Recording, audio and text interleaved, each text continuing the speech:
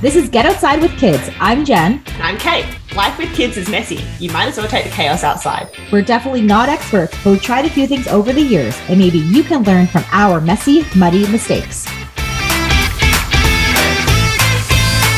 Hey everyone, and welcome back to Get Outside with Kids.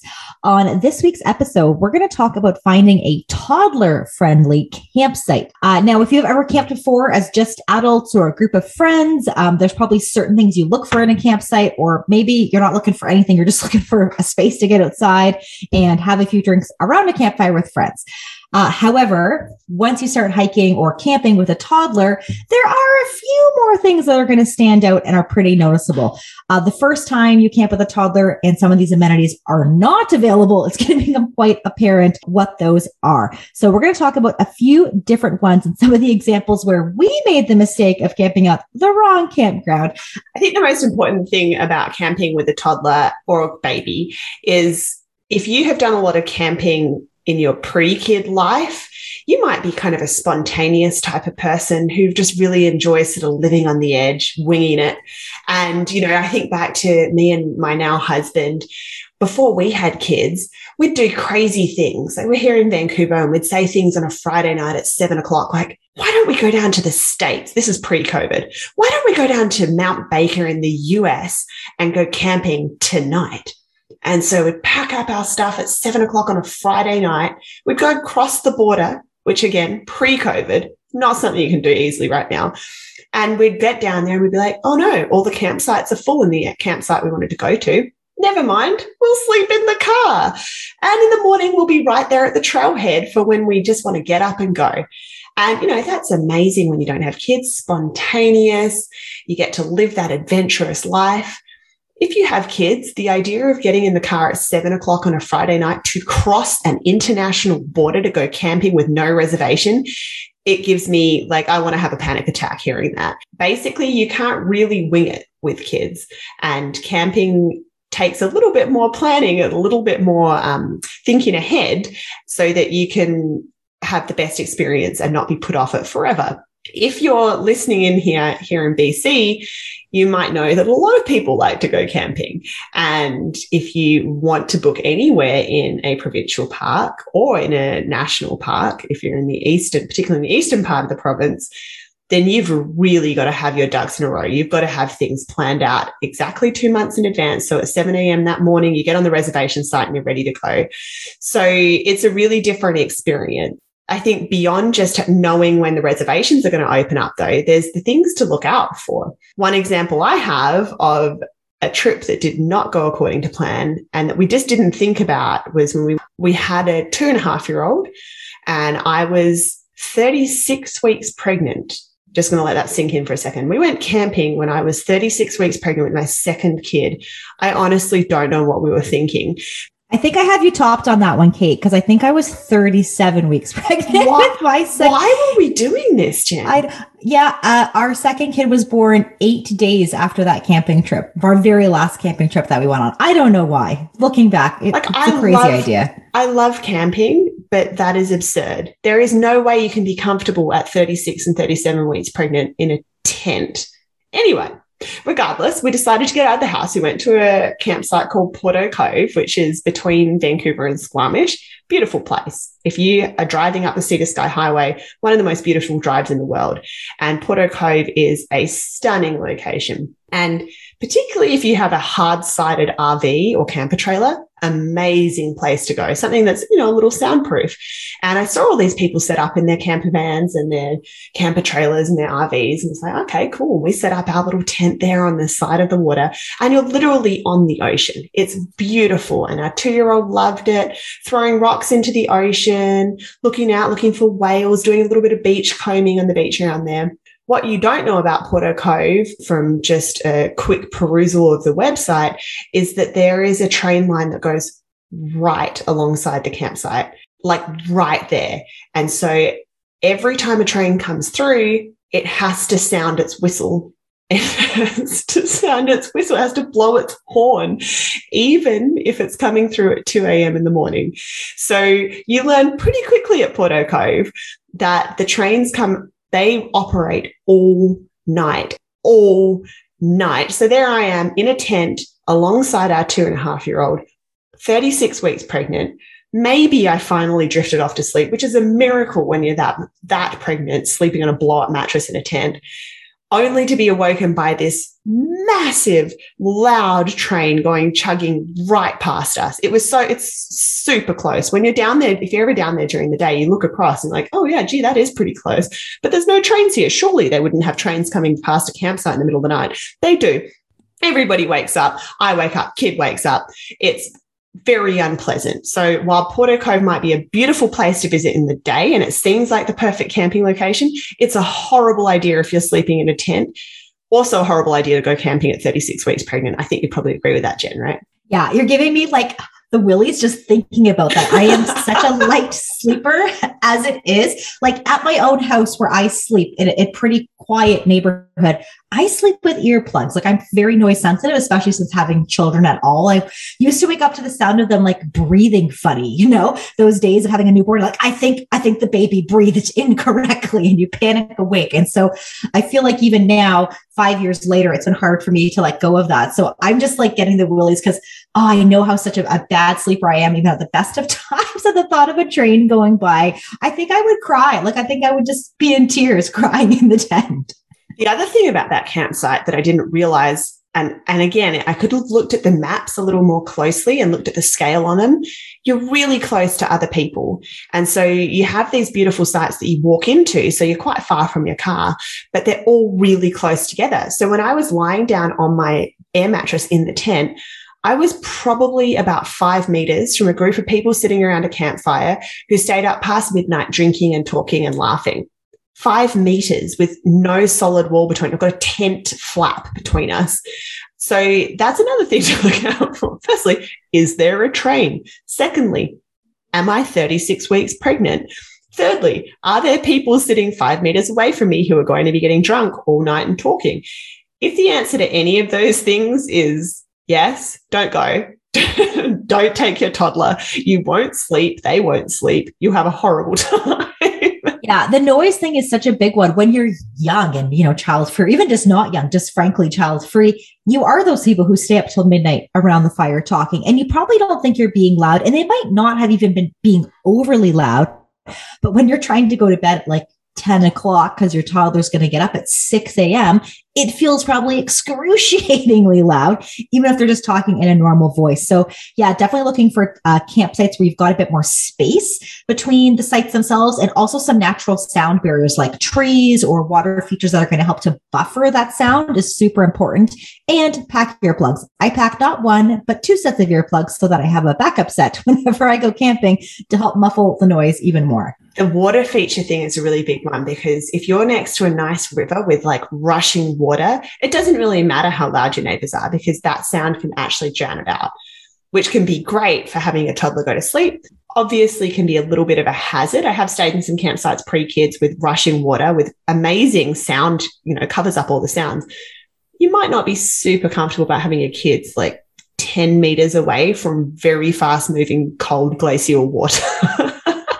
Things to think about, like when you look at those maps that lay out where the campsites are in a campground, you got to be looking at those distances and you got to be thinking, how far away is that? The best way to plan for a lot of these kind of specifics around the campsite is looking at the photos of them. When you can see the photos and you can see, like, is there a steep drop off down to the water? That's also not cool. If you're a parent, you know these things, right? Most campsites, they're not surrounded by these kind of features. But if they are, you might feel a little uncomfortable with your newly walking kid or your very fast running toddler and the kinds of things that they can get into just alongside your campsite. Another big feature that, again, if you haven't ever camped with kids, you probably don't even notice exist at campsites are playgrounds.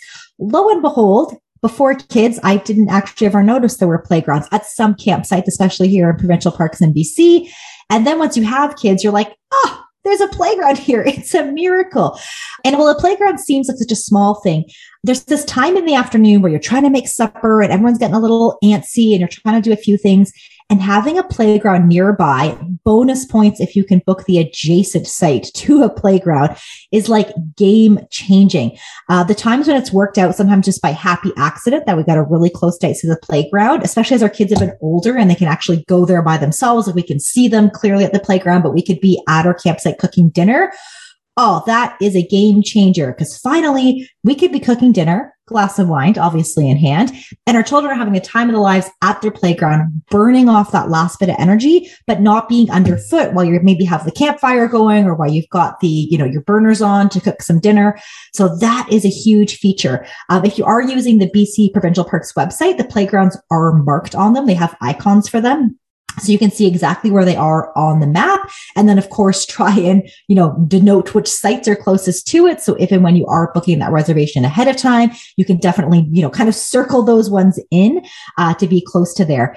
And for me, if I had to choose even between like waterfront site or playground site, I think at this point with young kids, the playground site to me is actually better. To Kate's point, the water site, it depends on the type of water. Is it still water? Is it rushing? Is the water itself going to be a risk factor depending on the body of water you're close to?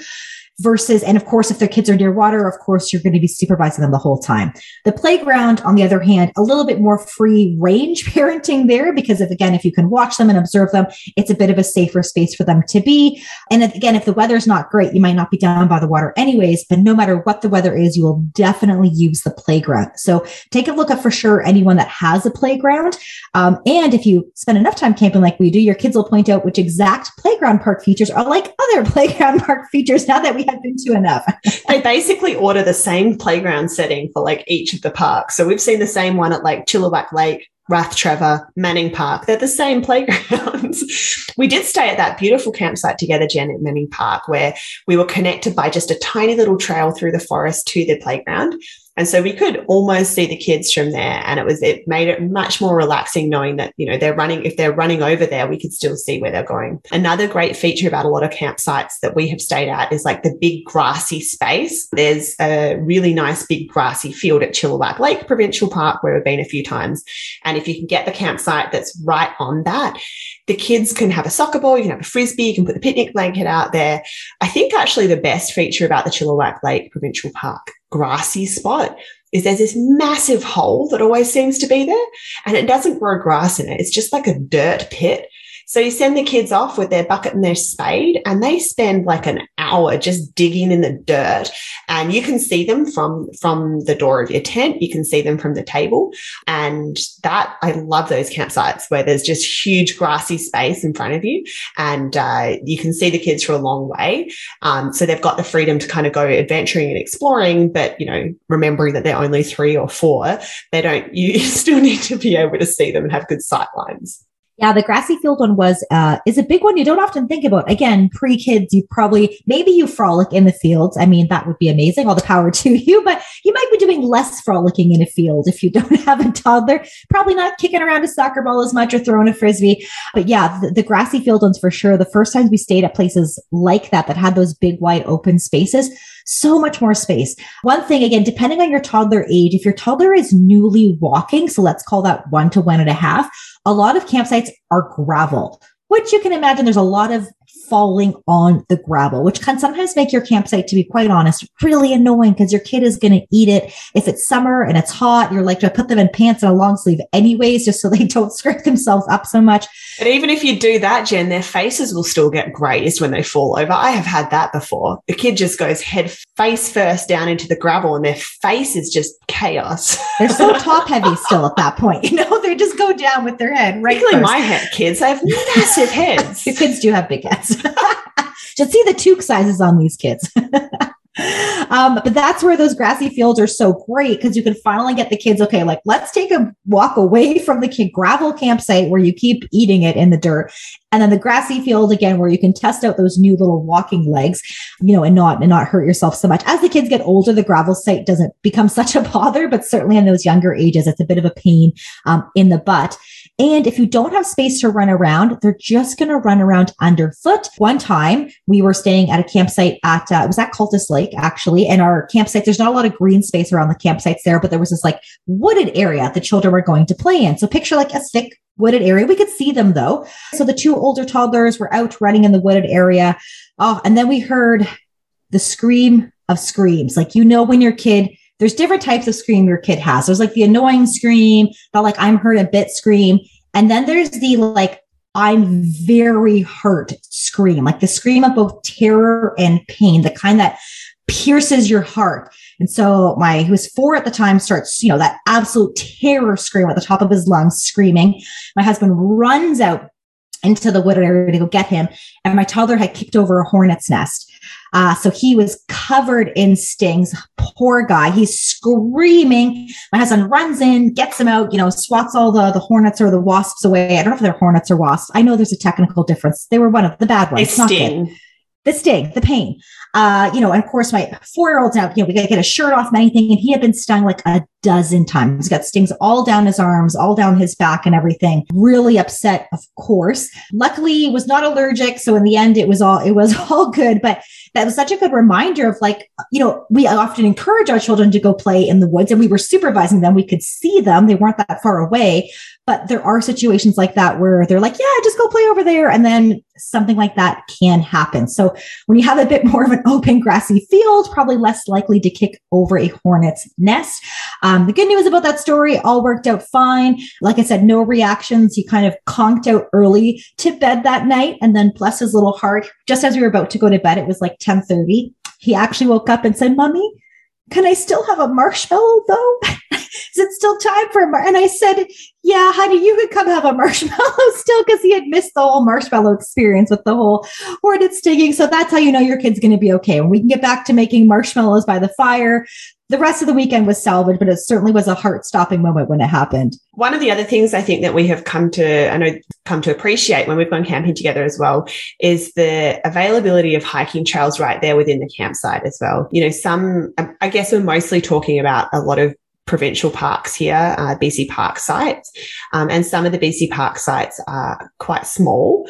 So the only place to walk around them is really to walk the road on the campground and to kind of go up and down that or around that. And if you have kids with their bikes, that could get a little old because it's quite short. But a lot of campsites have walking or hiking trails that start right there in the campground. Like we're at Little Qualicum Falls in the summer, and there's really nice trails that they're only maybe 2 kilometers, 2.5 kilometers to a waterfall or to some other kind of viewpoint like that. I know Goldstream on the island is also like that too. And you don't really have to go anywhere to have your adventure. You don't have to leave the campground to have a whole day, because as you'll know from listening to our other podcasts about hiking with babies and toddlers, 2Ks that's a whole day in some cases. That could be a big adventure. That's a whole adventure. 2 kilometers could be a whole day adventure, but it can be. It can be. So that's a really nice thing to look out for on campgrounds, is whether there's hiking trails that start right there. Because if you have to get into your car and drive to a trailhead, get out of the car and then back into the car to come back in, it does kind of take away from the experience a little bit. I think the other thing to mention as well is that we've been talking a lot about provincial parks, but many of the same things are true of private campgrounds too. A lot of them have great photos where you can see each of the sites.